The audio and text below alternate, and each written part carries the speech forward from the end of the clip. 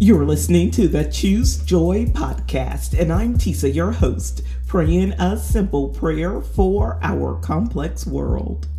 For believers, the road to peace does not have to be long and arduous because our God has peace that surpasses all understanding. He has abundant peace and abundant life.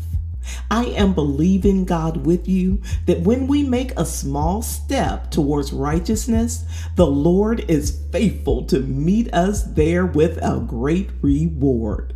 Please pray this prayer with me.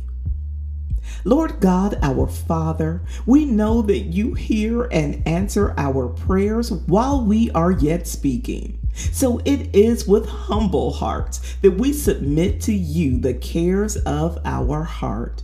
We are trusting you to pour out your peace that will be a balm to our souls.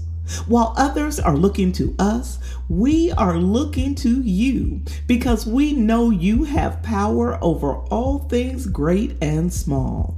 All of those little things that try to eat away at our peace. God, you alone are able to help us stop looking back and to look to the hills where our help comes from.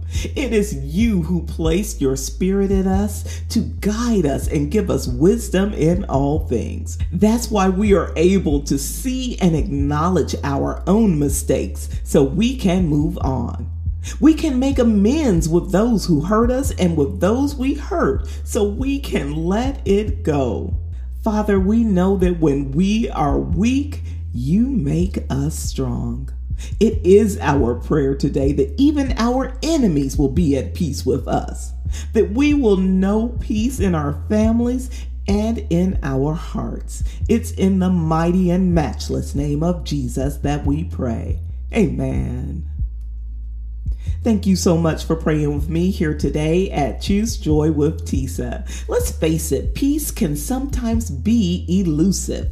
No matter how much we say that we are going to trust God and put it in His hands, we still worry. We still think about it. We still ruminate in our heads about how things will turn out. I'm grateful today to know that our God already knows the beginning and end of everything. However you found this prayer today, I pray that it encouraged you, that this prayer gave you some new tools to be able to separate your problems from your peace.